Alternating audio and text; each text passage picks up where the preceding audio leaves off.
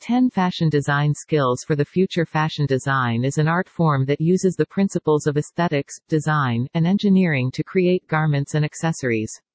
To be successful fashion designers in the future, students must understand fashion design principles, including composition, color, texture, and fit.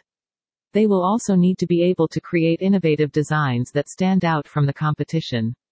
In this article, you will learn fashion design skills.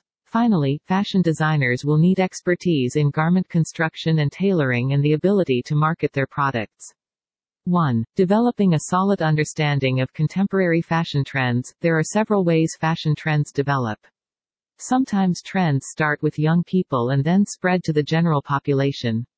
Other times, fashion trends start with celebrities and are applied to the general public. There are also a number of ways that fashion trends come about. Sometimes fashion designers create new styles and then try to get other designers to incorporate these styles into their collections. Other times, fashion trends develop from famous movies or television shows. Hence, these are the ways we develop a solid fashion design, knowing the history of fashion and how it has evolved. Understanding the various trends that are popular right now. Being able to identify the different types of fashion styles. 2. Understanding how color, shape, and fabric affect clothing design. Color is an important aspect of clothing design.